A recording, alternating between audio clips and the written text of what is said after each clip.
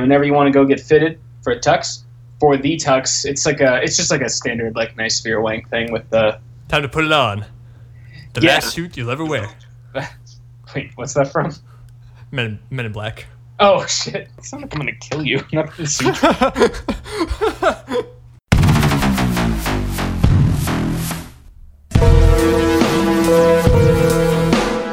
The Big Show. Hello, everyone, and welcome to Talking During the Movie, the show where two jackoffs talk about new movies and movie news. I'm James. And I'm Mike. And this is episode 95, Mike and James's Day Off. We're shaking it up now. We are. And we're going to be talking about Incredibles 2. That's the big feature that came out. And we're not going to be talking about Jurassic World because I just talked about it. Spoiler alert, it's a piece of shit. It's really awful. And I'm sorry that I watched it instead of watching Hereditary again. I'm waiting for like one of the Jurassic movies to have the tagline like "When will mankind learn," which is both a reference to which would both be a reference to the dinosaurs and also the continuous production of Jurassic movies. Well, who knows when we're gonna learn? Will God forgive us? Is my question. I also heard Jeff Goldblum is in the movie for about like 30 seconds total.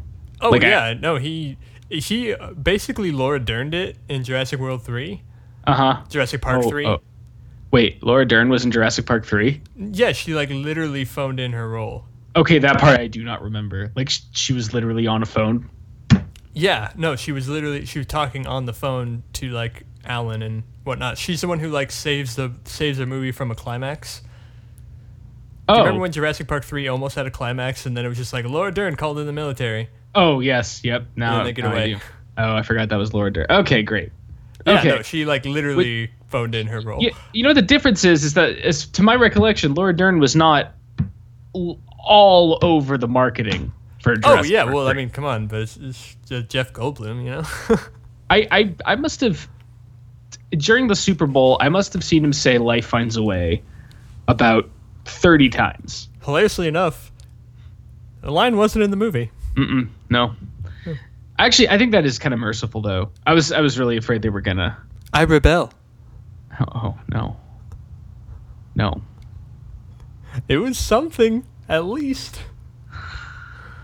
Oh yeah. Oh yeah, that's right. You presented to me the contrarian point of view that said that would have improved the scene. Yeah, because it would have improved her character very marginally because it would have given us something about her. I'm just not sure it would have been worth it. I don't know. That's a good point. It's also 2 seconds, so maybe it would. I don't know. It's, speaking of Star Wars. We did not plan this segue. I know it's a subject that we barely talk about here on Talking During the Movie, but Star Wars: The Last Jedi. During the movie. So apparently, it's despite the fact that it's been over 6 months since The Last Jedi came out, people are still mad. Like mad. It's not even the newest Star Wars movie anymore. No, there's been another Star Wars movie. There's been a whole nother Star Wars movie. Well, a Star Wars story, Mike. Oh. Not a prequel, mind you. Yeah, not at all. No, not at all. We don't like prequels. I think it would be worth kind of... I'm actually kind of sorry that... Oh, well, here's another news item, too, that I can kind of like Frankenstein in here. Disney's and Lucasfilm are putting a pause on all future side story Star Wars movies. Oh, they are? Yeah. After the lackluster performance of Solo. My God. I'm actually very disappointed by this, believe it or not. We're not going to get the Obi-Wan Kenobi movie? That's not why I'm disappointed.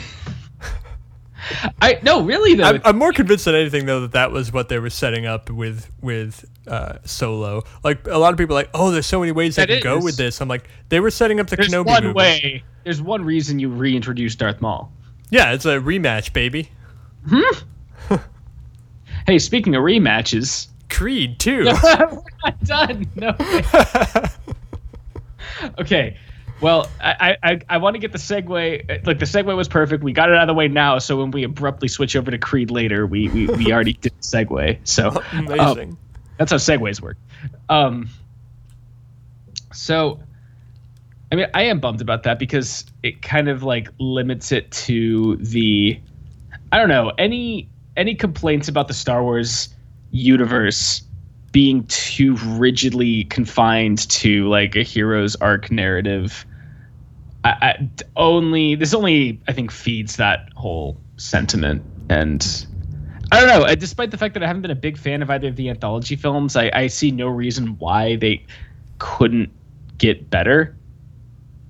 Like, that's the thing about them. They're not beholden to any of the other anthology films. If something doesn't work, you can just forget about it. Well, yeah, it's kind of like they can just throw a million things at the wall and see what sticks, and I'm fine with it, you know? I think that's their chance to turn. I mean, again, it's suspended. It's not like it's gone forever, but it's their chance to really. I mean, if they're gonna have any chance of turning their Star Wars film franchise into anything as well-oiled and efficient as the Marvel movies, I think that was their ticket. And, you know, I don't think giving it up is necessarily the best idea. Although now maybe Star Wars movies will start feeling a bit more special again. I don't know. Having one come out a year, and then in this case, one come out not even a full half a year after the previous one, I was kind of like getting a bit sick of it. It started feeling more like an assembly line product. Well, that's really what a lot of people were saying hurt the box office of Solo, and that it's like they, you know, it was fatigue more than anything else. People just didn't care to see another Star Wars movie. Like, yeah, like 6 months. Yeah. I don't know. Like, I'd buy that because that's kind of how I felt. And I mean, really thinking back on it, I don't have that much to object to about Solo.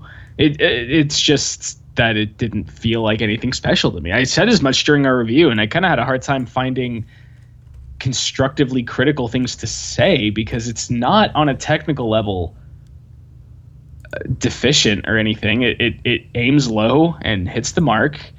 And it just didn't feel like I just didn't feel that compulsion to go see it. Mike, I'm gonna do a little fact checking for you. We didn't actually review Rogue One. I mean Solo. Solo? Wait, we didn't? No, we didn't. No, we talked about it a lot because we saw it together. Oh, that's right. That was during our like. So yeah, spoiler alert. I apparently have a hard time telling the difference between real life and podcasting because this was just one of the rants that I went on when I was talking to James at some point when we were kind of taking a break for a bit. That's why we have a podcast. It's just to give structure to our normal film discussions. That's it. Yeah, I guess hold us to some sort of discipline, no matter how flimsy it is. Well, now the thing is we can have our hours-long conversation about movies that you know don't further our lives in any way, and our significant others can't say shit. Yeah, they can't say nothing. No, I'm recording. You are my podcast. You are my future wife. But if I'm just like on the phone with you like at 2 a.m. They're just like, go the fuck to sleep. Stop talking to Mike. You've been on the phone since 2 p.m. The kiddies are starving. No. Yeah. So the funny thing is, this wasn't even the story that we wanted to talk about here. Nope. Okay, so the story we want, I actually cannot wait to talk about because it's so funny. Apparently, angry fans are so not over The Last Jedi that there's a petition that kind of went viral on Twitter, calling for the film to be rewritten, completely remade by a new team. The petition insisted that it would be a team made up of people who both hated The Last Jedi and loved it, but that it would basically redo the second part in this trilogy under the conviction that The Last Jedi, as it stands, is so harmful to the mythology set up by the original trilogy and by The Force Awakens that it simply cannot be allowed to stand and must be rewritten, ostensibly under the umbrella of total representation of all perspectives, but really predominantly by a bunch of men with fedoras and beards. Oh man, the fedoras and beards. Sorry. Come on. That's not fair. I'm sorry. Low-hanging internet yes, fruit. I know. You James. did a films journalism. I saw you do it. I'm sorry. I couldn't help myself. We all have our moments of just of laziness. Okay? Unbridled rage. I got lazy. Regardless, I just find it funny. Now, I find it funny that not that a film is disliked that I enjoyed a lot and that I like more as I think about it more and watch it again. I actually enjoy The Last Jedi more as time goes on, and I'm not saying people have to feel the same way. I still hold it's fine to have some objections to it. I have a couple myself, but it's just like you hear about the toxic reaction of the fan base and how shitty they're being to the cast members and how poorly they're reacting, and then this happens. I mean, I'm not convinced that all of these aren't like bots from Russia designed to stoke further cultural dissonance and get Donald Trump reelected. I'm not there. With that possibility in mind, continue. I'm not either. This is like, it's right now, at this moment. I mean, look, we got a reality star in the White House. Mike and James Talk Politics during the movies is on. Pop culture is politics now. Like, that's just, there's no delineation between the two. No, I don't think it's that paranoid to suspect it. I'm just saying, it's like I just read an article in the Times.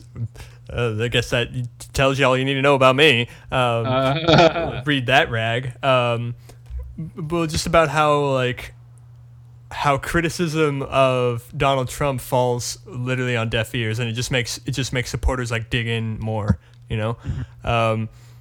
So like when these stories come around of people like saying like, oh, these anti-feminist Nazis and Trump supporters want to redo The Last Jedi, like that's just gonna make people dig in more and be like, no, that's fuck true. you.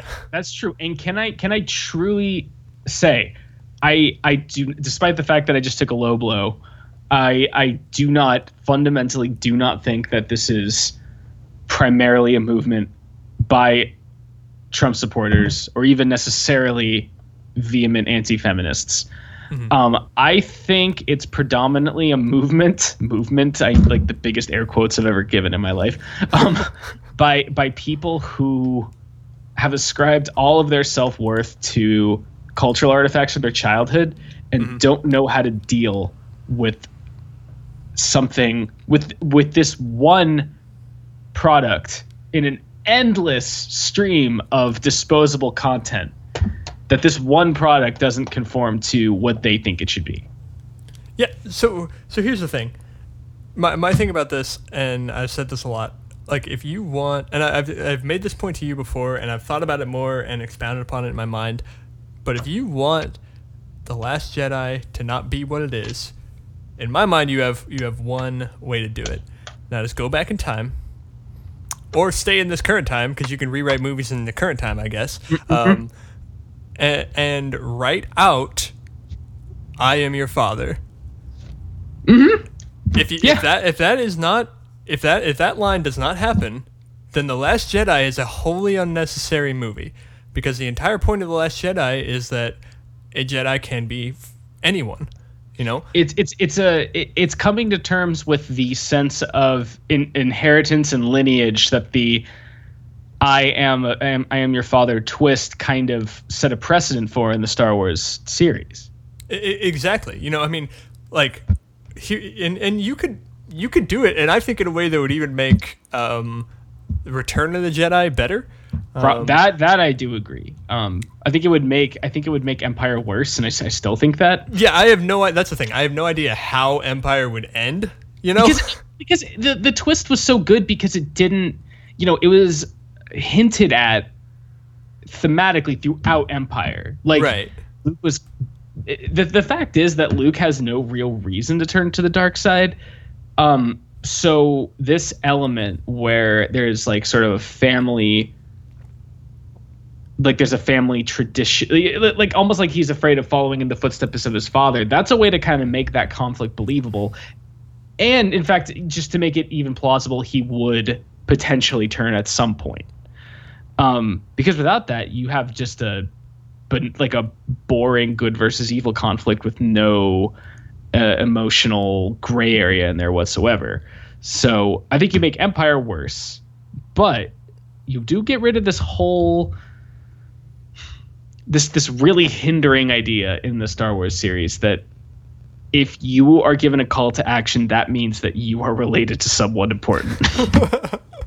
Yeah, no, I mean, Last Jedi wouldn't make any sense in this. We wouldn't need a movie like that without I Am Your Father, because that established the idea of dynasties, of Jedi dynasties. Oh, and you know what? Like, shit on midichlorians all you want. It was this line that established hereditary force.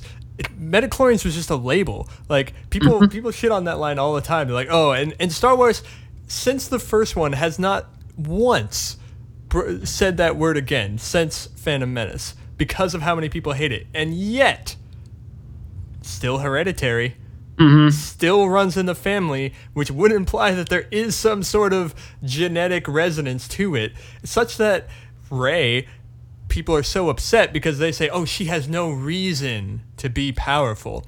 The reason, of course, being it does not run in her blood. Right. Like, but wait, James. You got to be careful there. It almost sounds like you're, and I know this is just ridiculous, but that you're accusing huge swaths of the Star Wars fandom of being big fucking hypocrites. That if you took it that way, I want you to know that was locker room talk.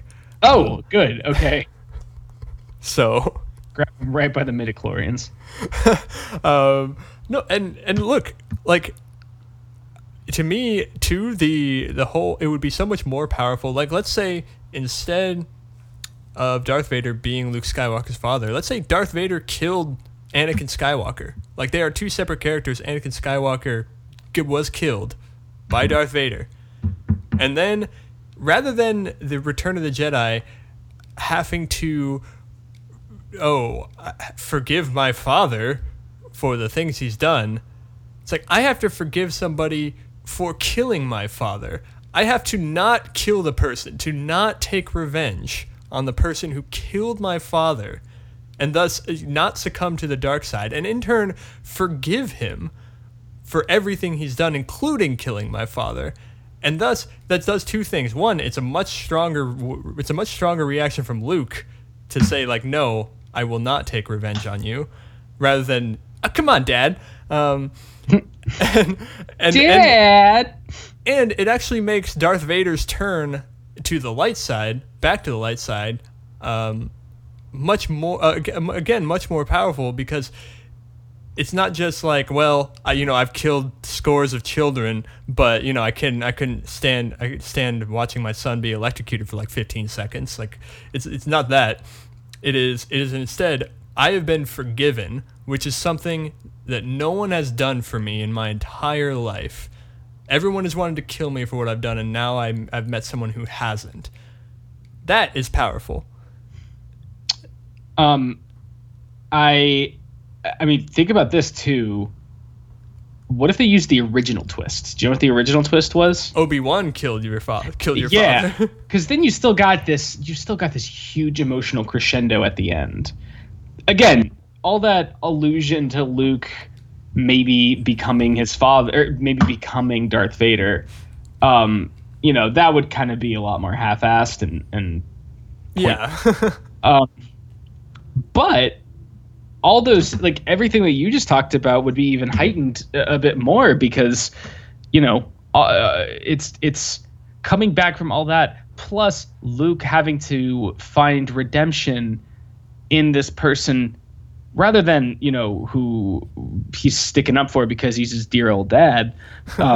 But in just this guy who fell from grace so hard that he murdered both Luke's own father and his teacher.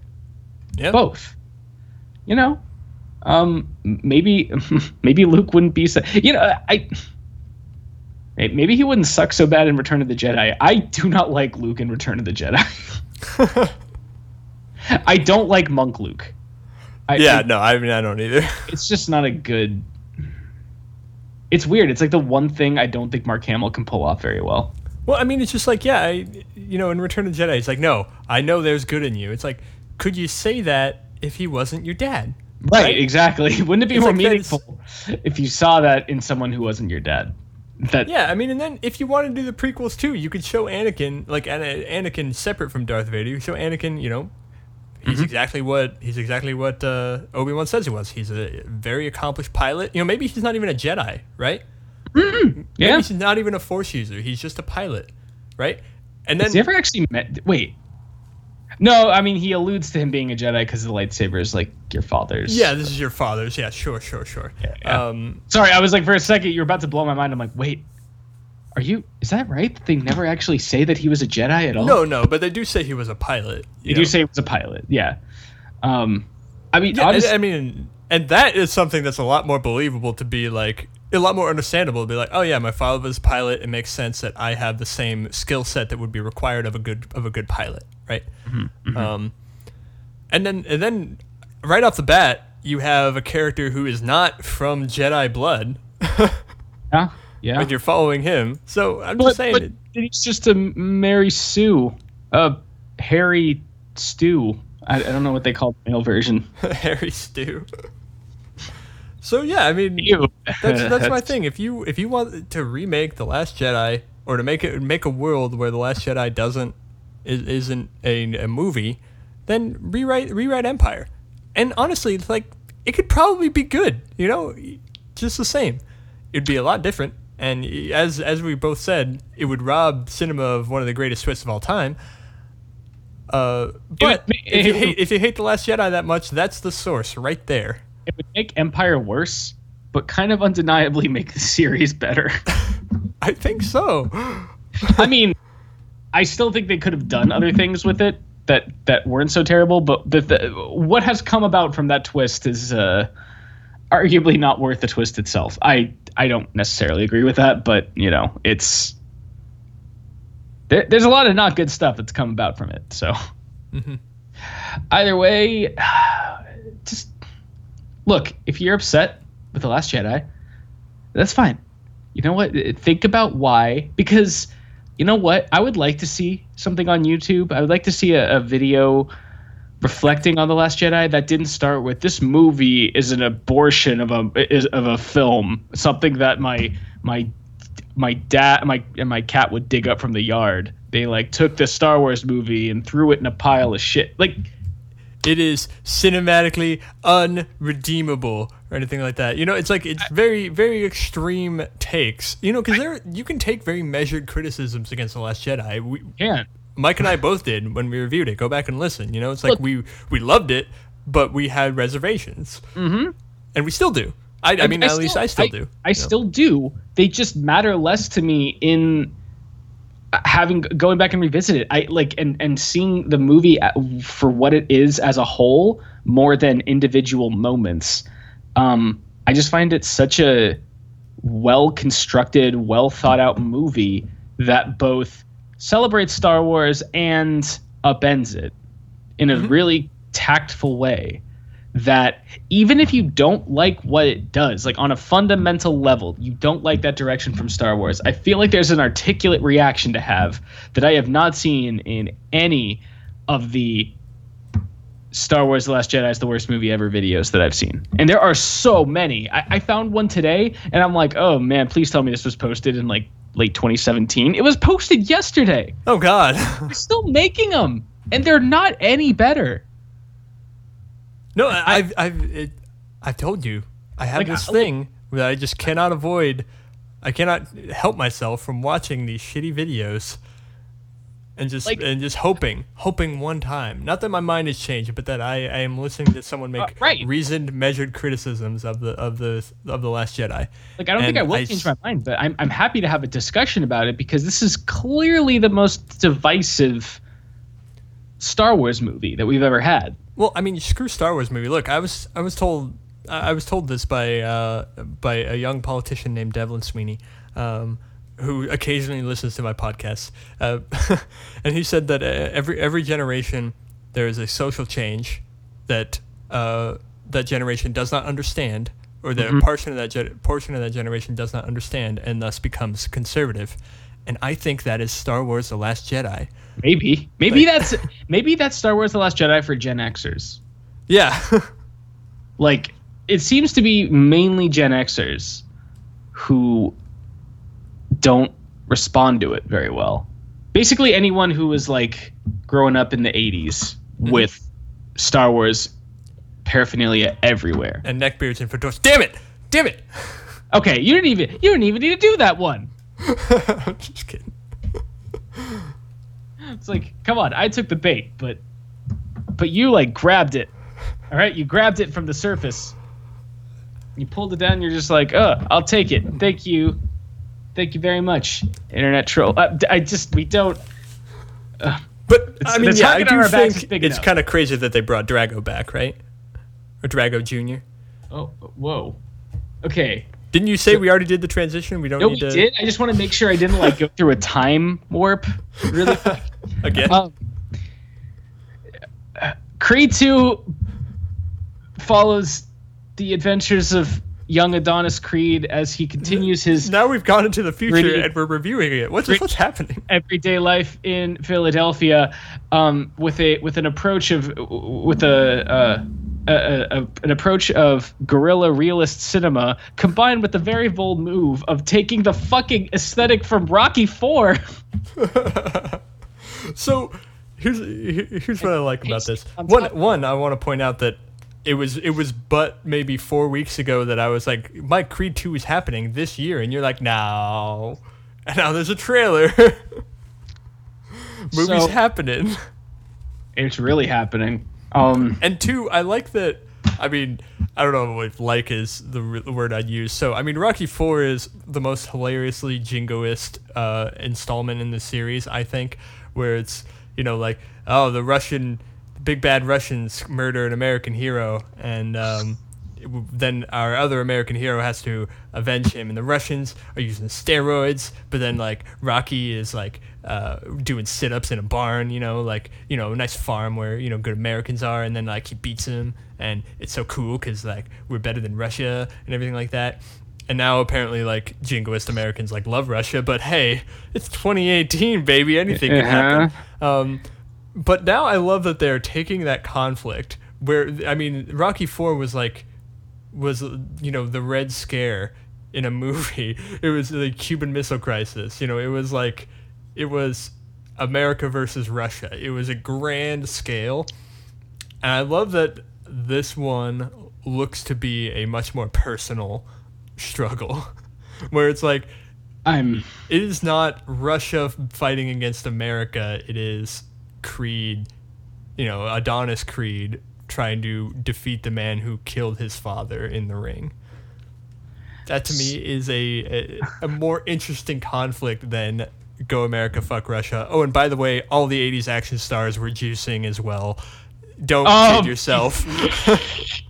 You know what? I haven't actually, as much as I've watched Rocky IV, I haven't watched it post doxing scandal.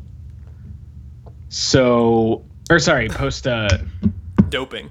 Doxing is a very different thing. I haven't watched Michael it Ladden post. lives at 1129. No. God damn it. I haven't watched it post doping scandal. It's probably so much funnier now. Yeah, I mean, Rocky Balboa or Sylvester Stallone. Sylvester Stallone got that way by doing sit-ups in a barn. That's how it happened. Yeah. Yeah, sure. It's the good old American lie that we tell ourselves, right? Yeah, Arnold Schwarzenegger. Yeah, Yeah. no juice whatsoever. And really, once again, James, if you think about it, it all goes back to Reagan. Damn it. So three prevailing thoughts from me coming out of the Creed 2 trailer. Once again, using terminology like I just sat in a theater, watched a thing, and I'm not reviewing it. One,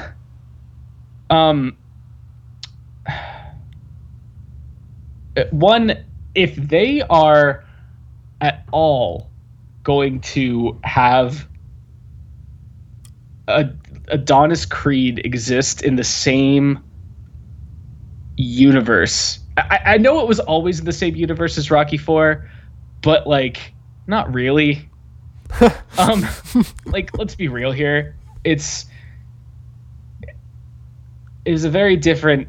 Anyway, if they're gonna have the Drago lineage exist in the same universe as Adonis Creed, I do hope they go about it the way you're describing and make it a bit more personal, because if they have this be a continuance of the ancient feud between Russia and the United States, this movie is going to be horrible, because everyone knows that if Russia wants to take over the United States, they did it. And it already happened. It already happened. And if it hadn't, all you have to do is inflame a bunch of racist and white supremacists on Twitter. Mm-hmm. It's really that simple.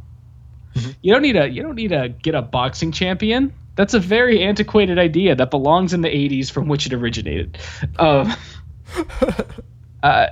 So I hope you're right. I hope they go that angle, because thinking about this plot of the Drago lineage descending from the czars of Russia, who apparently saw their path to global conquest between the ropes of a boxing ring, just does not jive with the aesthetic of the original Creed for me, or the original Rocky for that matter. Which brings me to my second point.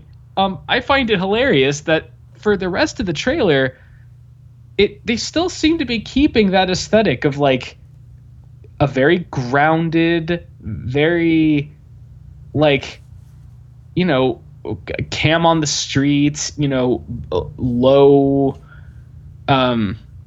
production film for the rest of the movie. But then they're introducing a character who calls back to the most gaudy and ridiculous and insane Rocky movie ever made.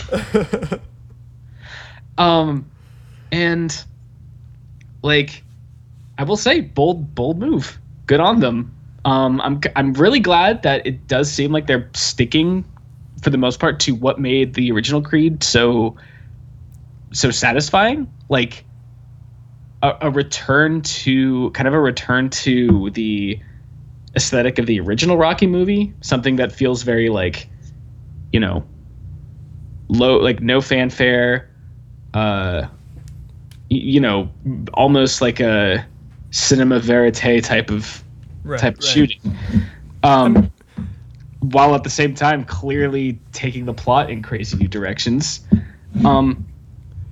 which then just really quick leads to my third thought, which is just the elasticity of the Rocky movies in terms of their tone and the type of subject matter they can broach is insane. And that's part of what makes me love it so much as a whole series, because you go from gripping social realism in one movie to a roided up 80s action buddy romp in Rocky 3 to an insane political allegory in Rocky 4, and then back to basics with Rocky Balboa and Creed.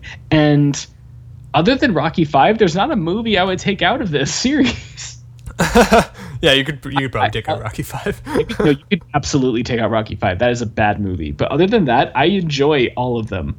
I don't think they've really had a misstep other than that one. So I don't know how it works, and I don't know how all these things exist in the same series, but I love it. Here's my thing, and I'm gonna say this again later in the episode, so you know I'll probably just be unoriginal. But I'm not sure about the arc in Creed the arc of Adonis Creed in either of these movies from what I've seen. Okay. Because in the first movie it is, he wants to fight and people say you probably shouldn't do that, but then he fights and then changes not one bit. I do forget one thing, which is I guess a pretty big thing. Did he win the final fight, or was it like no? It was like Rocky, where it was like Rocky, where he goes the distance and just yeah, and he knocks him down, and it was the first time that his opponent had ever been knocked down. So okay, cool. So he it's like he won the night type of thing. Yeah. Which, I mean, despite the fact that that's just a riff off of the original Rocky, I'd still like that. I prefer that way more to like, the hero gets everything. Well, it's like he gets everything that matters, really, but also a bit of real life interjected in there too. Like, I don't know. Yeah, well, and I think in Rocky it kind of worked, and it kind of worked in. I think this arc worked a little bit better. I'll say in a perhaps not as good movie, but a movie I liked a lot, 8 Mile. Oh yeah. So in 8 Mile, it was actually like a really understated like climax because it's this awesome rap battle. He wins, it's what he's wanted to do since the start.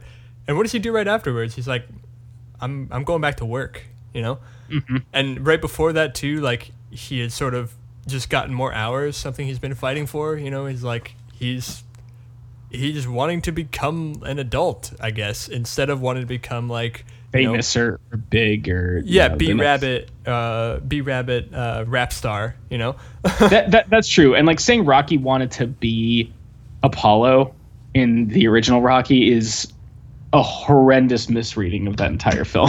Well, yeah, and that's the thing. So, whereas, like in Creed, Adonis Creed wants to be. Maybe he doesn't want to be. He doesn't want to follow in the footsteps of his father. Sure, but it's about that pressure. It's about that legacy. It's about he wants to be great. He wants to be a great boxer, and people say, "Hey, fighting has consequences," and then he fights, and there's no consequences. So again, I'm not really sure what sort of arc he went through. And in the trailer, it kind of looked for Creed 2, kind of looks like they're doing the same thing. Like this is a more personal conflict because this is the guy who killed Apollo Creed, but it's still, hey, you probably shouldn't fight. And he's like, but I gotta fight. Well, yeah, but you probably shouldn't fight. And then he will probably fight and learn nothing. So I don't know. It's just one of those things where it's like if they don't want to explore that question of should you be fighting, maybe don't bring it up. Mm-hmm. Maybe don't make it a part of the movie in the first place if you don't care. Yeah, I agree with you. And really, it didn't strike me watching Creed, but I mean the fact that you basically have. I mean, the conflict of a guy who has to start out the film as basically working for a loan shark and going to threaten to break people's thumbs for not paying back, and then having that be your hero at all, and then B, have them just their goal just to be to prove that they're not the piece of trash that everyone thinks they are. Is a more compelling story than just hey, I've grown up in this mansion and my father's shadow, and I really just want to make him proud. And I got a really good job, but I don't want that job because I don't want that job. I want to be true to myself. And that is look, it is a compelling story, at least the way that Ryan Coogler and Michael B. Jordan, play it. Uh-huh. But it's not just objectively, it is not nearly as relatable or compelling. That just doesn't inspire inspire me to root for it in quite the same way. So honestly, the fact that they made the movie Creed as inspirational as I thought it was, is a testament to how talented the filmmakers are. But also, though, from that perspective, I guess it's not really that bad that, Creed 2's kind of maybe getting a little bit more brazen with how much it's entrenching itself in the mythology of the series. Because it's really despite all the social realist filmmaking going on, it is it is part of the Rocky series, and it is about the son of Apollo Creed, the biggest boxer in the world for a time. True. So, hey, I'm actually quite excited. It looked it looked well shot at the very least, and it had Kendrick Lamar, and really, I'm kind of expecting it to be Creed again, but with a silly family grudge thrown in the mix that I will enjoy quite a bit, although nothing nearly as cool as the one-take fight from the original. So, oh yeah, I don't know. That was awesome. That was so cool. I still think, I don't know. My prediction is it'll be good. It'll probably be like the Rocky 2. It'll probably be similar to Rocky 2, where it like kind of betrays a bit of what the first movie was and was trying to be, but also is like perfectly enjoyable in its own right. And yeah, normally what I watch for in sequels is, are they having the characters learn the same lessons? And in this case, I was worried about that, but I'm like, wait, what lesson did he learn in the first one? I mean, the thing is, if they start from the perspective, like Rocky 2 did a good job because it started with Rocky like actually struggling with his newfound fame, right? It didn't. Yeah, definitely. Didn't need to prove himself again. He's just like, oh fuck, how do I like exist now in a world where like they're trying to make me a cereal mascot? Like that's weird. I just want to like marry the cute pet store owner that I fell in love with in the first movie and you know start a family and be happy. And that was good. That's why we love the character. So I don't know. As long as they don't have him ruminating over legacy, and you know maybe have him try, you know, come to terms with like maybe his relationship starts breaking up because of the new pressure put on him by like his former match and this new guy. Like I don't know. Do something different. I think they can. There's nothing stopping them. There's no reason that I can think of other than just laziness. So yeah, I don't know. I'm excited, actually. I am. I think it'll be good. Well, yeah, no, I mean, I'm excited too. I'm surprised it's coming out. I am too, because so much so I actually forgot that you had told me it was coming out. It's a real thing. Yeah. I don't think I can forget it now because I'm too pumped for the Drago rematch. Not really a rematch, but you know. Yeah. The revenge. Symbolically. Are we feeling incredible? Feeling pretty incredible. Let's do this. Let's do this. So, The Incredibles came out a whopping 10 years ago. No, it's more. Oh, wait. It's probably way more. 14? 14. Yep. 14 years ago. Yep. Amazing. Yeah. Isn't that nuts? And now we have a sequel. And also, remember, this Incredibles 2 was originally slated for next year. Yeah. It was originally slated for summer 2019. But then Disney decided to give us a 1-year reprieve from Toy Story 4. That I'm still holding out hope will never see the light of day, even though it totally will. I thought you were saying you were holding out hope that it's going to be good. I'm like, what? No, why? No, I'm not. I'm holding out hope that, like, either Pixar has a change of heart and realizes the grave consequences of what they're doing. What are you doing? Why? Oh, the world just ends before then. And who knows? It could happen. We're on the way. We're there. We're almost there. We could do it. Toy Story 4, 2019. Like, I think I think it might be too late, you know? Like, my guess is that like a lot of the animation work has already happened. I know. It's a foregone conclusion. It's not like guys, pull the switch. We're not doing it anymore. What? We just spent 5 years rendering the animation alone. I'm just putting the finishing touches on Woody's eyes. Like, yeah, no, sorry. It's over. Mike and James still want it. Mike and James, these two jagoffs. I don't know if you heard about them, but they got some wacky ideas. They don't like, you know, Empire Strikes Back and no. I'm happy we got this one instead. If for no other reason than being able to pretend like this isn't inevitable. Toy Story 4.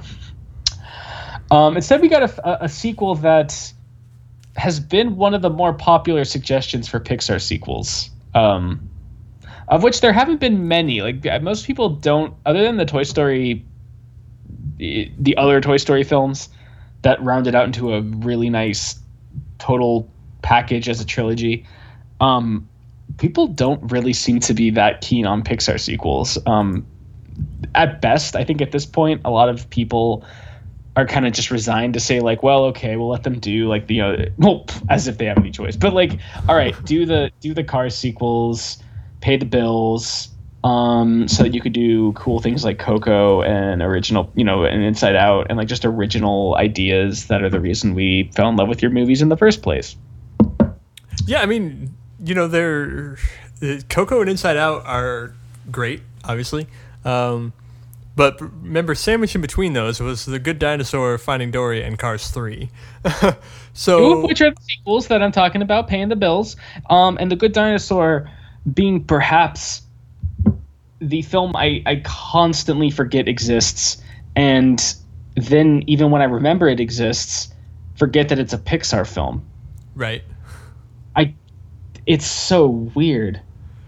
But I just, my point is that I think over the last few years, Pixar has been, I don't want to say a slump because I'm not trying to make a statement of their overall quality, but a weird transitory period, and I'm not really sure what they're transitioning into. Because we're far from the days where Pixar is making a hit every time it puts out a movie. Like Pixar is no longer like a guaranteed awesome label.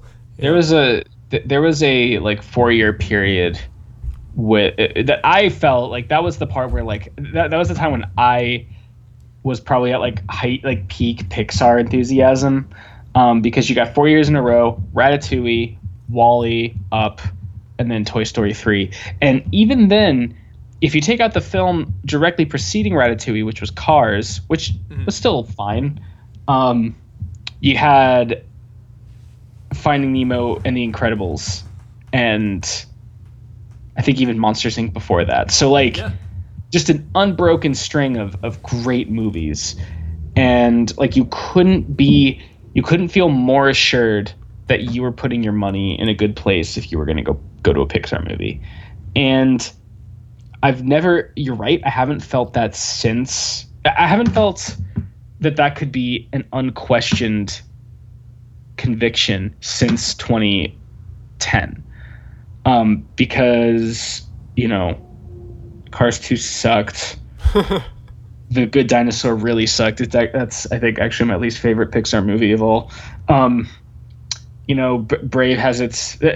Monsters University and Finding Dory were really nothing special, and I finally did see Finding Dory after all this time. Shit, do you know that Brad Bird is the only person to solo write and direct a Pixar movie? I didn't actually know that. And he's done it twice. Although it's not too surprising. 'Cause the only Pixar film that I know besides his that have been solo directed is I think WALL-E by Andrew Stanton. And even then, I knew he wasn't I knew there was more than one writer on it.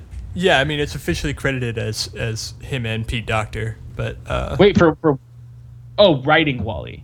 Yeah. Oh, okay, cool. I was like, Pete Docter has nothing to. He did not direct WALL-E, and I know this because I adore Pete Docter. And actually, a quick news item, by the way, that I forgot to mention. He has been put in charge now of he's like, I think I forget what the title, creative director. He's the head honcho now. Oh yeah, no, I saw that. Yeah. Which I'm very happy about. I don't think they could have picked a better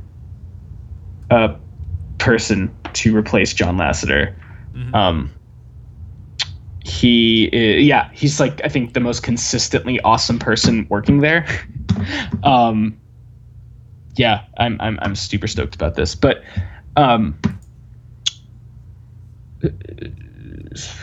so anyway, I agree with you. We haven't really been able to kind of make those blanket statements about Pixar since Toy Story 3. But interspersed between all those mediocrities are films that I do genuinely think rank among Pixar's best. Yeah. Including well, namely Inside Out and Coco.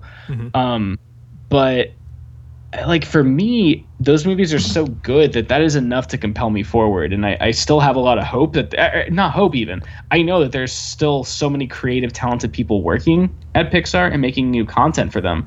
It's just there's a lot of they're not coming as consistently as before. So, Incredibles 2 kind of feels weird going into it because you're not really sure which side this is going to fall on. Because on the one hand, you have the creative mastermind behind the original, as much as an animated film has a single mastermind. I think Brad Bird's as close as it comes. You have him returning, and it's a film that there has actually been some considerable enthusiasm from fans about a sequel, even though it didn't really need. Like, people keep talking about the cliffhanger from the original film as and it's funny, I never saw that as a cliffhanger. Not once. It's not. No, it is functionally not a cliffhanger. It just puts a bow on this. Structurally not a cliffhanger. It puts a bow on the idea that, hey, this super family that's been put down by society and has grown apart just because it's a fucking family in a Brad Bird movie, no less, finally feels, like they've reinforced their relationship enough and feel confident in themselves and their abilities to the point where they feel like they can be heroes again, despite the how society views heroes. Like, that was what you needed to know from that. That didn't warrant. I wasn't waiting 14 years in anticipation for whether the Underminer was going to get away with his plan. Oh boy. I love how quickly they got rid of that idea. I love that I love that they did address. I love that they did start there. Oh yeah, right where everything left off. This film does start immediately after the first Incredibles film, with the scene that everyone said warranted the sequel.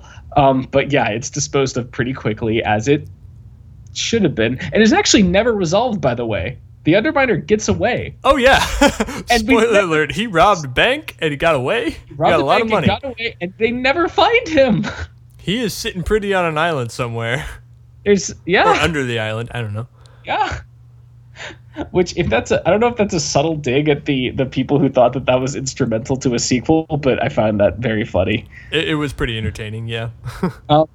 So I guess the question to answer now is: was this a cynical cash grab on Disney's part / punishment for Brad Bird's Tomorrowland underperforming, which I've also heard theories about?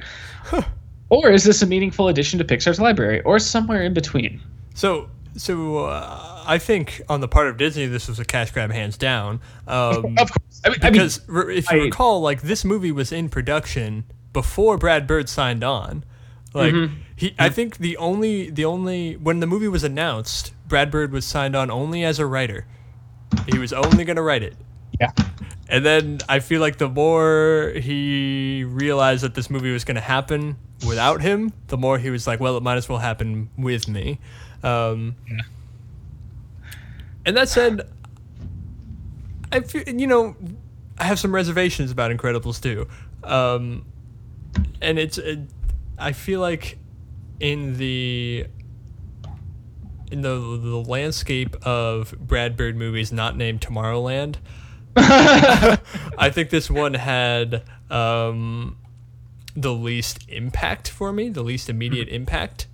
Whereas, I didn't leave the theater with the same feeling I had watching not just The Incredibles, so I'm not just holding it to its sequel, but The Iron Giant, or Ratatouille, for that matter, or fuck it, Ghost Protocol.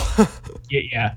So it's been sort of a journey for me. I saw this movie probably at least a week ago now, and it's been sort of a journey for me, really trying to unpack it. Why didn't I love it? Yeah. I mean, I know why I didn't love it, but I actually really liked it a lot. Because I think the reason is because this just fundamentally isn't a movie that needed to be made, and it it especially wasn't a movie that justified a 14-year gap in between the original and this. And to the point where the first thing that, because now Pixar does, for every single one of its films, it does like a little intro bit other than the cartoon, which, by the way, we should talk about in a second because that was very interesting. Yeah. I anyway, believe that. I was prepared for the kids in the audience to just start crying. Immediately, I'm like, holy shit! How did they do this? I have a lot of weird thoughts about that. So but I have figured out, as I said, not really like I have it, but I have a lot of ideas about why this didn't stick, and one of them, I think it feels like I mentioned, this is solo written and directed by Brad Bird, but when I look at the movie as a whole, it feels like it went through at least 2 or 3 rewrites by different people, or maybe even by the same person who just because a lot of ideas feel like they were introduced, and ideas in terms of themes and character arcs that weren't followed up upon, and that to me gave it that feeling of, well, why does this movie exist? Like, what does The Incredibles have to say that is different from what what does The Incredibles 2 have to say that is different from what The Incredibles said? Well, that's the thing, though, isn't it? It's funny because you're not the only person I've heard mention that. I think Movie Bob, the same guy who offered basically the best defense of The Last Jedi as a love letter to Star Wars fans that I've yet seen. Is Movie Bob Film Joy? No, he posts for geek.com. Okay. But I watch his YouTube reviews of he does contemporary, just like quick, 5-minute videos for like new films. He's got more ambitious stuff too, and like video essay content, but that's what he posts most often. And I watched this one for Incredibles 2, and he mentioned the same thing about how it just feels like they used every single idea for a Incredibles 2 that they had over 14 years and just kind of like Frankenstein them together. And it's funny because I know what you're talking about, but watching the film, it didn't play like that to me. It felt like there were obviously a lot of elements to the plot, but it felt pretty. If they did Frankenstein them, it felt pretty seamless to me. Well, I don't know. I'm not really talking about. I haven't heard this criticism. I'm not really talking about strict plot. And for me, it comes. There's two things in particular. Okay. One. And this is actually, when this was introduced, it got me fucking jazzed. I was so excited for them to explore this. Incredibles 2, it follows up directly afterwards. But then after the failure to capture the Underminer, heroes are still kind of looked at strangely. So then there's this one guy who comes back, who introduces himself and is like, hey, I'm a big businessman. I think with some clever marketing, we can get heroes back into the public eye and get heroes liked again, right? And I was so excited to see that because they even say at one point, oh, he's a little nostalgic. Someone says that about him. Yeah. And with this context, I'm like, holy shit. This movie's about to criticize itself. I was thinking it was gonna go a bit more to me it introduced this theme of is it best to bring back superheroes? Is this fascination with superheroes warranted? Yeah. And in the context of an Incredibles 2 movie, a sequel to a 14-year-old movie, that seemed like a really interesting theme that, again, they introduced and didn't follow up. I did kind of have a similar feelings about, because you're basically, Incredibles 1 came out at a very interesting time when, it was the same year the original Spider-Man 2 came out. Mm-hmm. And superhero movies were at that point a weird pop culture fascination. There had been some really solid ones at that point, probably epitomized by Spider-Man 2 for me, because I can't get over it. And people were thinking hey, there's like, this is weird. This is like they're financially successful to the point where they're like actually upsetting the landscape of blockbusters. Like, but at the same time, we're still getting like Catwoman and shit. So like they hadn't really gotten an identity by that point. People weren't really sure what to do with superhero movies, and I think the original Incredibles kind of spoke a lot to that. It married like very traditional old ideas of superheroism, and like, you know, classic golden age stuff with sort of a modern, more grounded take on family life and like, you know, like the soul crushing 9-to-5 grind, and it even epitomized it in the retrofuturist like art style, and it just felt like such a brilliant take on. Hey, sorry. It felt like such a brilliant take on this genre that was kind of coming into its own for the first time in at least a decade. That you would think a sequel to this coming out 14 years later in a movie landscape that is now dominated by superhero films made by a subsidiary studio owned by the same parent company as Pixar. You would think it would have so much more to say about it, particularly, like you said, with the introduction of this notion of nostalgia culture and, you know, our fixation with savior figures. Whichever persuasion they be of, and whichever form they take, you know, those are themes that are basically given lip service in the film and not developed much further. And that's the thing. That was it felt almost like disappointment with me. I agree. Yeah, it felt almost like the Rogue One like rewrites, where you could still feel that some of those themes that they appear to be going for, of like, you know, how does this war affect you? How will this war change you as a person? Yeah. You know, to what lengths will you have to go, and are you comfortable with that? You know, you could still see that some of those themes were there, but they weren't fully explored because it was rewritten so many goddamn times. And that's sort of what I thought with that instance. I'm like, that's an interesting idea that goes nowhere.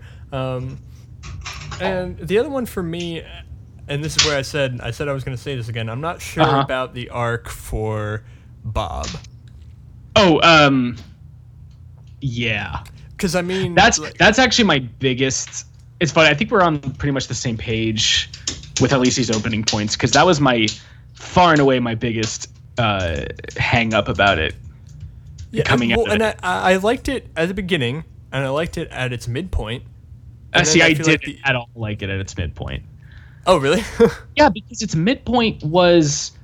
Okay, maybe this is because I had a weird fixation on the movie, the Steve Martin comedic remake Cheaper by the Dozen when I was growing up. But which weirdly enough also came out the same year as the original Incredibles.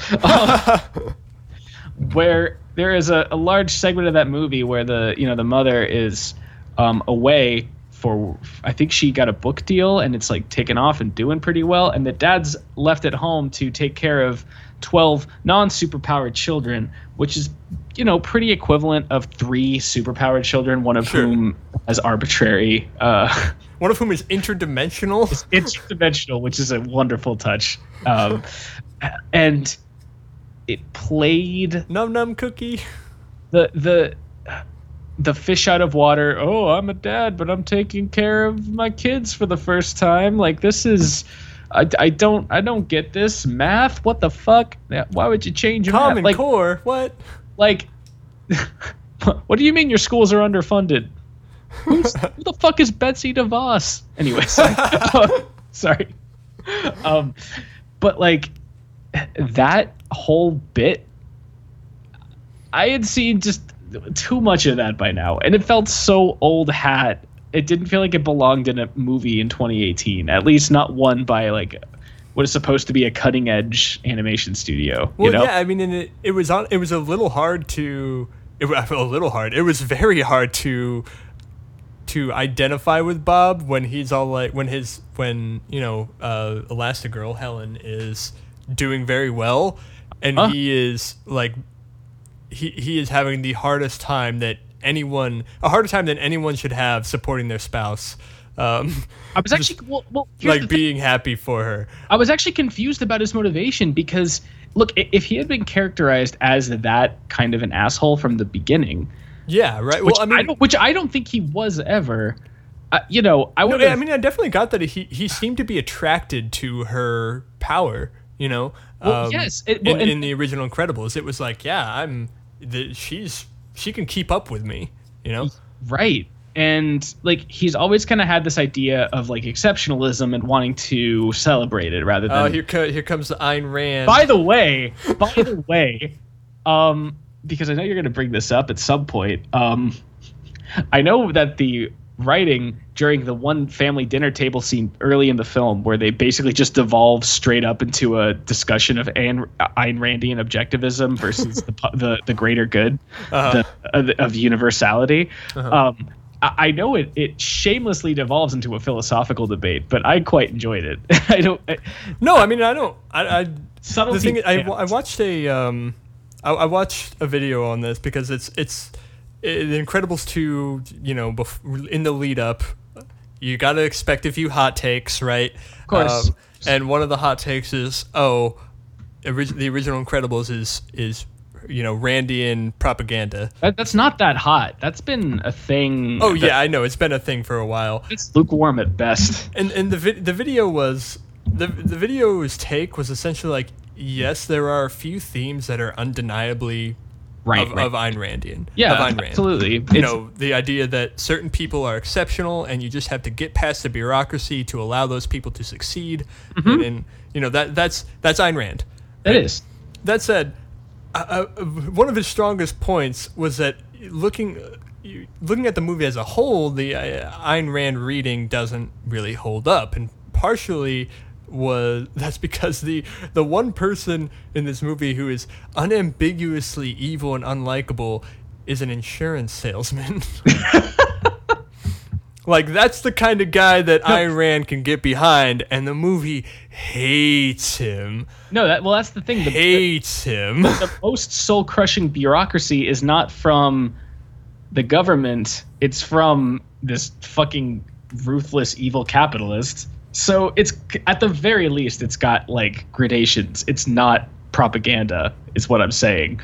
It could definitely acknowledge the Randian themes, but at the same time, it's also fundamentally interested in, like, I like that it acknowledged the human side of its heroes and like wanting to prove themselves, but also they were undeniably for the public good. You know, they never were trying to do it to stand above or to spite the rest of the world, which is very much an Ayn Randian principle. Well, yeah, and that's was mainly the other point, that it's like these guys, they're not self-interested, right?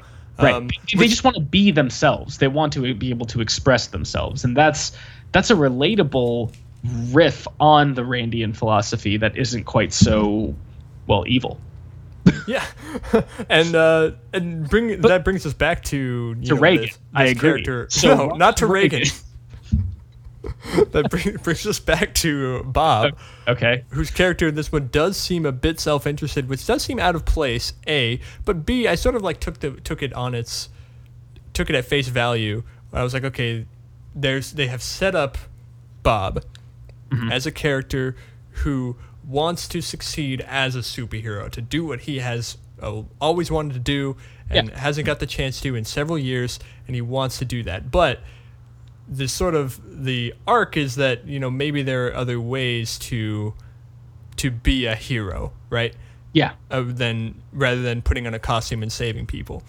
And that's why I like it at his midpoint too, because at that point where he's being the most unlikable, when he's saying like, "You're doing so well, and I'm just here at the kids," that's when he learns to be like a better father, like he stays up. I was actually kind of touched by the point where even at the height of his frustration, he makes a cup of coffee and stays up all night studying Common Core, and then wakes up and helps Dash understand it, makes lunch for his kids. I was like, you're right. It's rote and it's old hat, but it was, to me at least, a convincing midpoint of this arc of someone who needs to learn other ways to be a hero.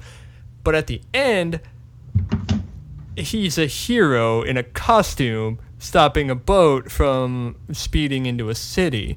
Yeah, and so I'm and like, how, what did he learn? No, right, nothing. And here's the biggest, for me, the biggest transgression of the whole thing. I don't understand even what I actually don't entirely understand what his arc was supposed to be, because seemingly he started off the film on the exact same grounds that he started the original Incredibles, which was just like, society's keeping us down.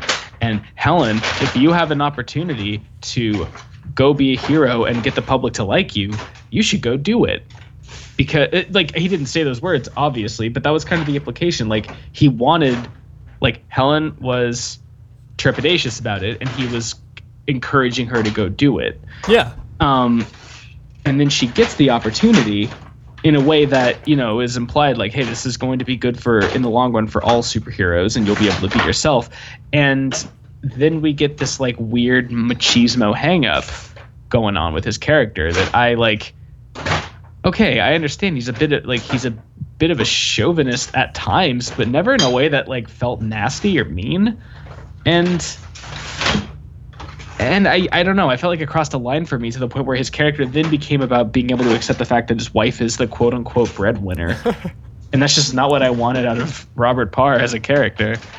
Well, yeah, I mean, to me, I think it was his character arc was solidified in the scene where the business exec guy, I can't remember his fucking name in this movie.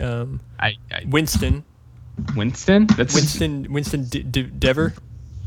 Okay. Yeah. You're probably right. I just no, you are right. I'm sure you're looking it up. Yeah. Right, the screen's right in front of me. Okay. But I was scanning the screen to find his name. I wasn't just pretending to not know and then remember. So Winston, when Winston is telling him, hey, we're going to start with Elastigirl, because not every problem requires your kind of solution. Her collateral damage is way lower than yours, Bob. Yeah. Which I thought that was a wonderful touch. Yeah, no, I mean, but the idea was that not every problem can be solved in the way that he often likes to solve them. Mm-hmm. So that to me, where it's he started in one place, I want to do this, and someone was telling him there are other ways. And so his arc then became having to determine those ways. But again, he didn't. He just put on a costume at the end and stopped a boat from speeding into the ocean. And yes, he did it with the help of his family, as was the first one, which brings me to my whole point is that I don't think this movie did anything different or ultimately said anything different than the first Incredibles. The first Incredibles, in my mind, said two things. One, superheroes are good, and B, families are good. Incredibles 2, families are good. Check. Superheroes are good. Check. I've learned nothing else. Are you glad you waited 14 years for this? Exactly. I mean, yeah. I mean, I'll go on. I think there are differences, but in just kind of details and subtleties that don't ultimately add up to a fundamentally different takeaway, mm-hmm. or really any kind of development. So I do agree with you. I like the fact that the villain, there's not actually much I like about the villain in this, because it's so painfully obvious from the beginning who the villain is. Before you even the one time, and I think this is pretty wise on Brad Bird's part. There's one time where I questioned it, was when Helen is actually fighting the person, and then it cuts back. No, that me too. Yeah, to when you see Evelyn, and you're like, oh shit, well, she has a rock solid alibi there. But then as soon as you find out, which again, a very obvious thing, where it's his goggles are a screen. I'm like, and I found that out, and I'm sure everyone did way before Helen actually found it out. Mm-hmm. Yeah. I'm like, hey, you got to check the goggles. Are you kidding? I can't believe she saw the train conductor. She saw him. You could clearly tell he's hypnotized, and yet she goes. By the time she goes into the train and confronts him, she's like, "You better have a good story." I'm like, he's clearly not in his right mind. Yeah, come on. He's just staring at a flashing screen without blinking. Haven't you ever seen a superhero movie before? Come on. Yeah. No, I mean, but as soon as the whole goggles thing, I'm like, yeah, okay, it's Evelyn again. Like, you almost had me, Brad Bird. Honestly, the biggest surprise for me. Okay, so you said it was Evelyn. You know, just to be clear, the biggest surprise for me was just that Winston had nothing to do with it. Oh yeah, right. Like, I thought they would be in cahoots. Although in retrospect, it makes sense because there's a little touch earlier in the film that is actually what I think most distinguished Evelyn as a villain, that made her a little bit a development on Syndrome from the first one, but just just a little bit, in a way that doesn't really matter all that much. But I like that she was coming from the perspective of someone who had idolized heroes, was screwed over by them, and basically just wanted petty vengeance, or like just had an inferiority complex. She actually had like a fundamental, like, I'm disgusted with how people want supers to solve all their problems, because my father could have lived if my brother and our family hadn't operated under that conviction, and they had just used the safe room. And couldn't that have been a great cog in that arc that the movie was trying to set up, or almost set up, right? Yeah, like where a villain actually challenges the person, because in this one it's like, no, you're wrong, superheroes are good. Here's the thing, like, to me, that did give her it gave me more sympathy with her than it otherwise would have, and I felt that through to the end. But they never do anything else with it once she's established as the villain. It's just, okay, well, now she's just someone to beat. But hey, she had this pretty compelling idea that maybe you might want to think about.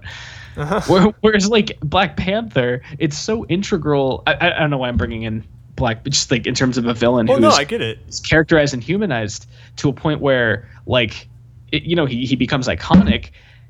That philosophy is at the core of every single scene he has in the movie, and it's like down to his death scene, which is still heartrending and memorable. And I can't believe that was in a fucking Disney movie.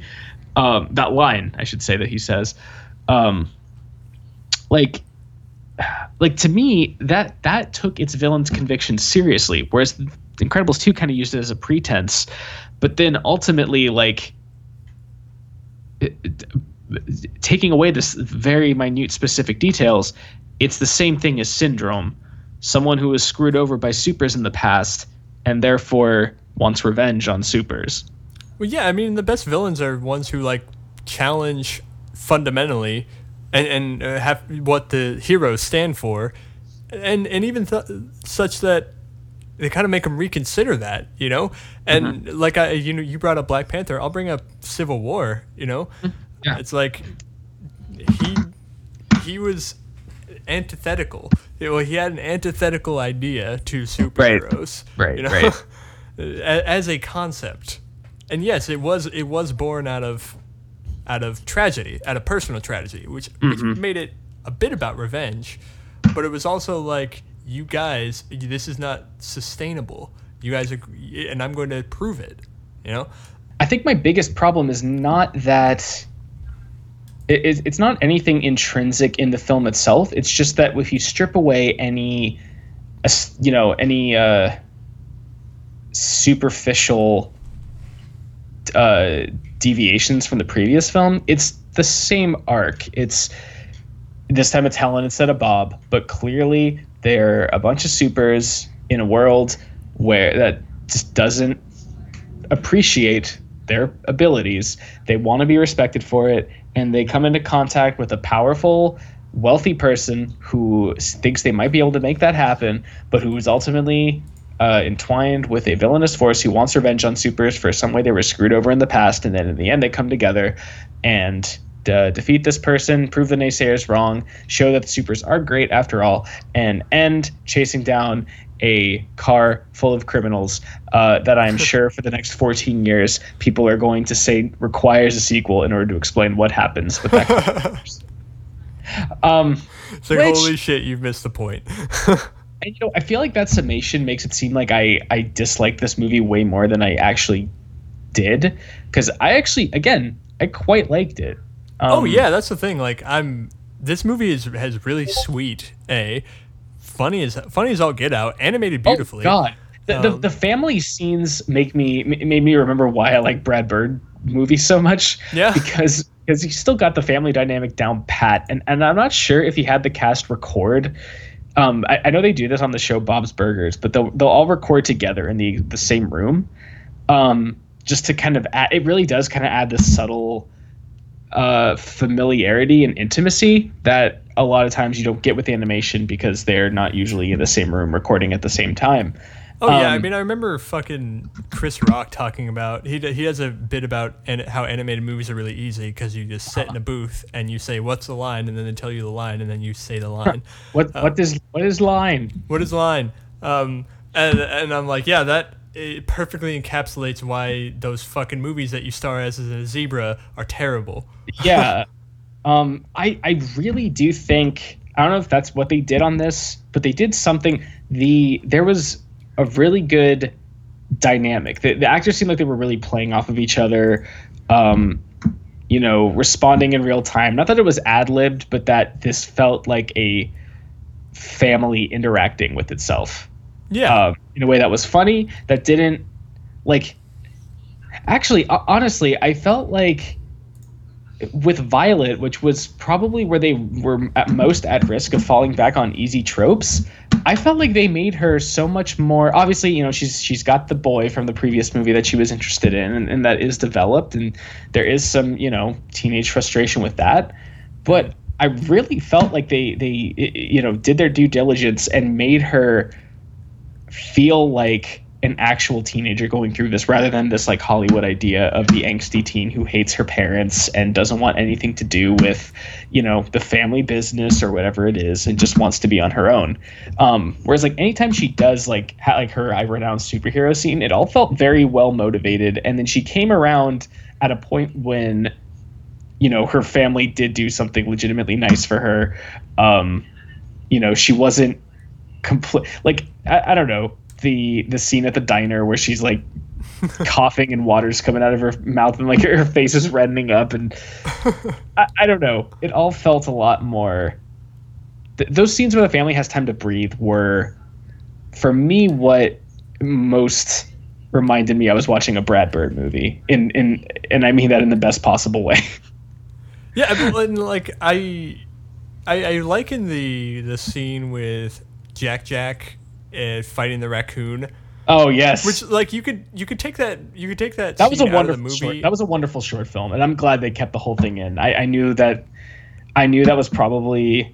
I figured that's probably like prime deleted scene material. Yeah, exactly. You could take that scene out of the movie and not lose anything like plot wise. But I liken that to like Hogarth and the giant like. Yes. Fucking around, like the giant like jumping in the lake and like splashing Dean, soaking him wet. Like it's like it does nothing but entertain and advance characters, and that's really all it needs to do, and it's really funny. Lets his movies breathe. Like what? Oh, sorry. He lets his movies breathe. Yeah. Sorry, I said that there was a long silence, and I was like, oh, do you not it agree? doesn't. No, okay. It's like, you still breathe, Mike. They don't have lungs. They don't have lungs. Jesus. Yeah, no, he just like gives his characters time to play off each other, and I don't know. It's a very like subtle interplay, so it's kind of hard for me to pinpoint. To pinpoint specific ways he does this, but it kind of just shows how artificial so many movie families feel in comparison. And I think all that was present in the original Incredibles, and I think all of that is just as noticeable here, which I think is especially surprising because there is a 14-year gap where I assume these actors had next to nothing to do with each other, and yet they still feel like a family that's seamlessly carried over from the previous film. Actually, also fun fact. Jack is played by the same actor that he was in the original Incredibles. Huh. All right. Yeah, which I mean, Dash isn't. Understandably, that actor is now grown up. But I honestly didn't realize that he sounds just like him. I know. Oh, the kid who plays Dash. Yeah, totally, right? But Yeah. I knew that it didn't stand out to me. I just knew that they would have to cast someone else because he's not a kid anymore. So he's like, if the actor's grown up, you have to get someone else. But they did a great job recasting. Yeah, I don't know. I think and probably the two elements of this that I just want to praise the most are the score by Michael Giacchino, which I guess the worst thing you could say about it is that it is, again, maybe a bit derivative of the first film. But for me, it actually stood out a lot more here, particularly during the like climactic battle on the boat. The use of like, kind of jazz brass and really bold sounds that you don't normally hear in contemporary blockbusters, particularly in superhero films. I don't know, like for me, it had all the punch it did in the original, and I think it's used a bit more brazenly here, and I just really appreciated it. The work he does for Pixar is so awesome and varied. Like none of his two scores sound the same. Because he also did the music for Up and I believe for Coco recently, Inside Out, obviously the original Incredibles. He did for Spider-Man: Homecoming and War of the Planet of the Apes. I mean, he's a big composer, but for me, his Pixar scores always stick out the most. Mainly, probably for no other reason than just Pixar seems to place more emphasis on its score than a lot of modern big budget movies seem to. Which is regrettable, but hey, Pixar does a great job. Yeah, I mean, I'll tell you this: Michael Giacchino also did the music for Jurassic World: Fallen Kingdom, and okay. Well, I saw both of these movies essentially one right after the other, and I remember the score a lot more from one. Well, I'll just say, James, sometimes people need a paycheck. Like Jeff Goldblum, man. Like, dude, do you know how much money he got to be in there for that? Too much dollars. Too many. He's the smartest man in that movie. My biggest point of praise for this, for Incredibles 2, and this is going to seem really non-substantive, but it is, bar none, the best action choreography in a superhero film, live action or animated, that I've ever seen. Damn. It is. I think I'm tempted to say the train scene in this outdoes the train scene in Spider-Man 2, just in terms of not in terms of, I guess, the impressive fact that the scene in Spider-Man 2 is live action and looks live. Obviously, there's a lot of CG going on, but the fact that you have to make it look real and live action is like an added level of challenge that is still impressive.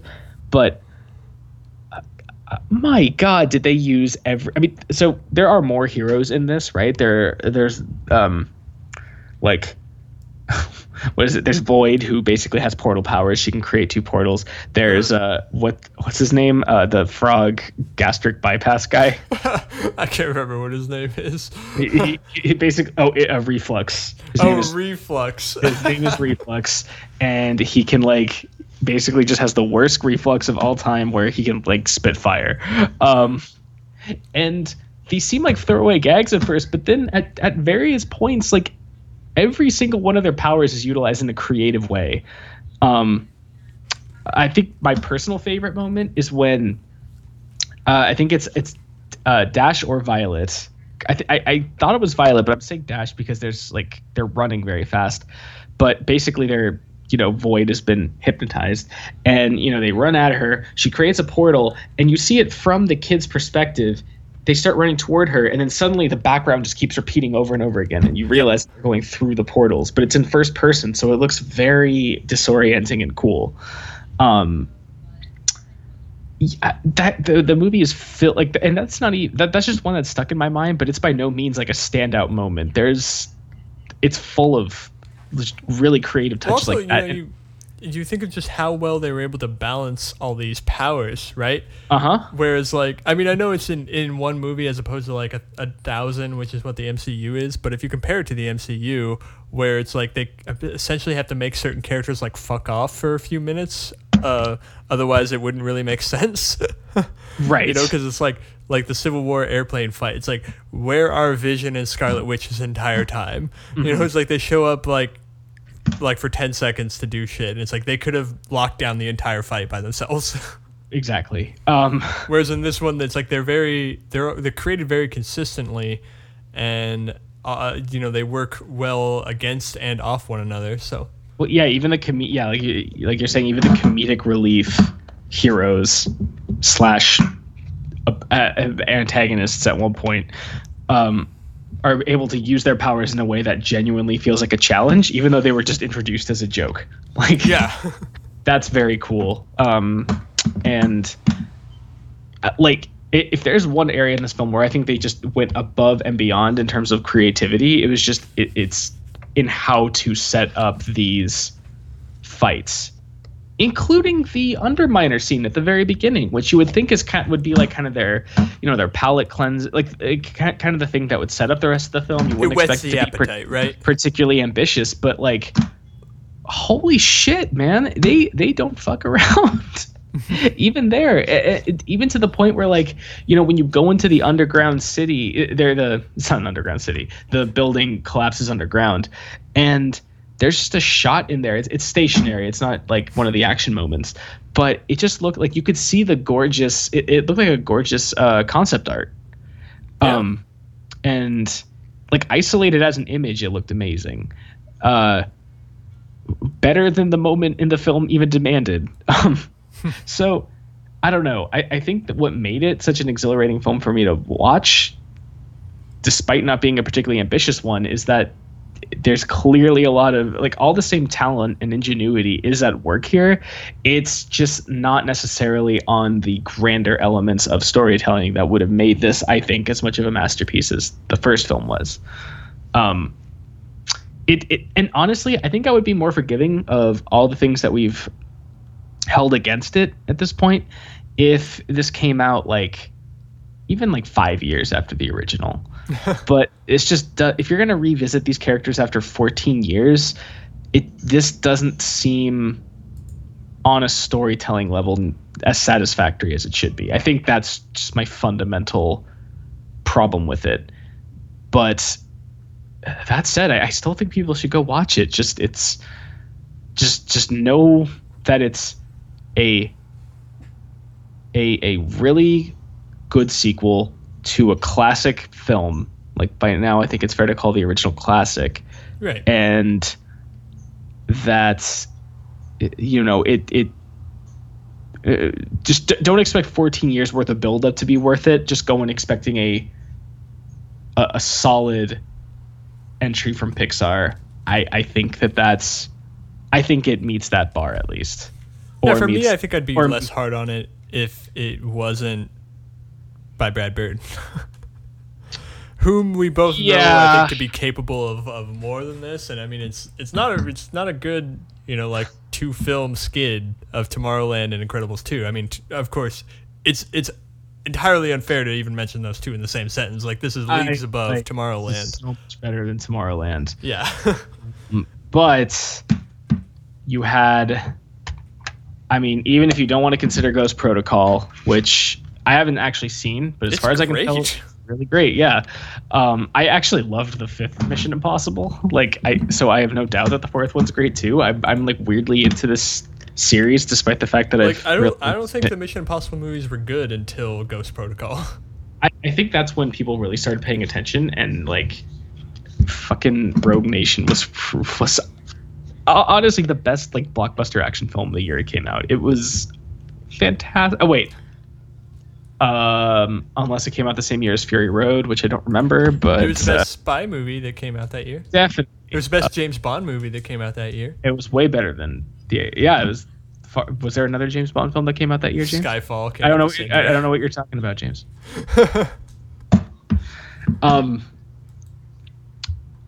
But even disregarding that, you have like 3 films in a row, Iron Giant, Incredibles, and Ratatouille, that could make a claim to be the greatest animated film ever made. Yeah, I mean they're essentially unassailable movies. 2 out of 3 of those won best animated feature, and the third one, The Iron Giant, came out before there was an Oscar for best animated feature and suffered from absolutely shit marketing by Warner Bros. By a studio that didn't want it, so it basically had everything against it and was still a masterpiece. So yes, holding it to that standard, but I mean I don't know. Like to me, that's just. It's a little dishonest, right? It's a little dishonest just because I can still see so much of Brad Bird's signature in here, which I guess might make that all the more make it all the more hard to stomach. But I don't know. I still see that talent at work. I think he's still got it as a visual stylist. He's still got it as someone who understands family dynamics and is one of the few people in Hollywood able to depict child characters who are both not who both don't feel like they're glossed over and don't have any growing pains or typical problems that children have, but also that he's not falling back on lazy stereotypes that movies and TV love to use for kid characters. So I don't know, with all that talent at play, it's hard for me to not recommend it. So, but yes, it's not the masterpiece that any of those 3 films are, but God, I don't know. Still solid. God, I was on a bit of a tangent in my mind because I just read that apparently Brad Bird turned down The Force Awakens, which in and of itself isn't. Yeah, he was offered to direct The Force Awakens apparently, and in and of itself, him turning down the Star Wars Force Awakens, whatever. If he doesn't want to make a Star Wars movie, he doesn't want to make a Star Wars movie. That's good on him for not falling into the Hollywood machine, whatever. He turned down The Force Awakens because in order to direct it, he would have had to have dropped Tomorrowland. Okay, look. Okay, no, look. Shit on Tomorrowland all you want, as you should. It's a bad movie. Yeah. But I respect someone who's so devoted to this passion project of theirs that they are willing to give up literally the opportunity of multiple lifetimes. I don't know how many people get a film would love to be in the position where they can turn down Star Wars. Well, but who would? And I'm saying, even though, regardless of the final product, the reason he backed out of The Force Awakens, I respect the fact that he believed so much in this project that he gave up the opportunity of a lifetime. I mean, I say multiple lifetimes actually because this is not. You're not going to see a film with that much cultural buildup in a long time, if ever. So he gave that up for this, and then had everyone proceed to shit on it. Again, rightfully so. But I do respect that. It's true. I do too. It's just one of those decisions that, in hindsight, it's probably going to be questioned. It'll definitely be questioned, and it should be. But I think I would rather have someone like Brad Bird say, no, this is what I really wanted to do, and you can take that for what it is, but you are getting fully who I am as a creator. That's what my body of work is offering you. I'm not compromising where I feel like I need to be true to myself, Mm-hmm.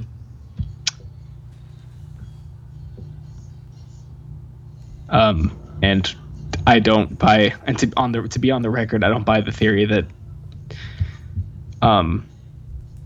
that Brad Bird was forced into doing Incredibles 2 because Tomorrowland was a flop, but Disney wanted their money back. No, I haven't bought that. I'm not saying you did either. I'm just Well, mostly what I'm saying is that I haven't bought that Brad Bird in any sense didn't want to make this movie, right? And that, which goes back to what you're saying about, you know, his passion and conviction. Like, if he didn't want to make this movie, he wouldn't have made it. Mm-hmm. So. Yeah. So, I mean, that's our final thoughts, I guess. That's my final thoughts. I mean, frankly, I'm glad he did make it. Yeah. So that's all. That's all I have to say about that. So what are we doing next week? Do you know if any theaters around you are still playing First Reformed? I'm gonna have to check. Because I think it just left the Pickford here, so I know it's kind of on the tail end of its theatrical run. But Seattle is also more, you know. There is an AMC. It looks like it's the one in U District that is playing it. Let me see if I can get in at a time that would work. Yeah, I mean, do you think it's not? I don't think it's going to be our only option. Because there is that Mr. Rogers documentary, Won't You Be My Neighbor? Oh, shit. I have been dying to see that, actually. Mm-hmm. So it looks like First Reformed is going to be a little tricky, but Won't You Be My Neighbor is wide open. I have quite a few opportunities to see that. So, well, cool. With Let's all the plan great for things I've heard, one of those, and maybe something else entirely different. It's exciting here talking to the movie. You never know what you're gonna get. Life cycle box of chocolates. I get it. Thank you. You've been on the internet to hate Forrest Gump. Best fucking movie ever. Cool. Well, that is all for our episode. Join us next week. It's going to be awesome. You can follow me on Twitter at JamCozy, and you can follow my not so as much updated as it was Letterboxd page, Flying Dad Bomb, or just James Kozanides. You'll find me. You can find me on Twitter at Michael Leiden892. It's my handle. Don't wear it out. People would have to try really hard to wear that out. I'd love to see that. It's just like so many people go on my Twitter that it just like turns into a bunch of zeros and ones. Well, like it really wears out my handle. I don't know. Okay. Cool. Well, bye. Bye. It's a great show this week. Give you a great show next week. And as always, thank you for watching. Listening. Fuck! This is why I can't let you do the outro.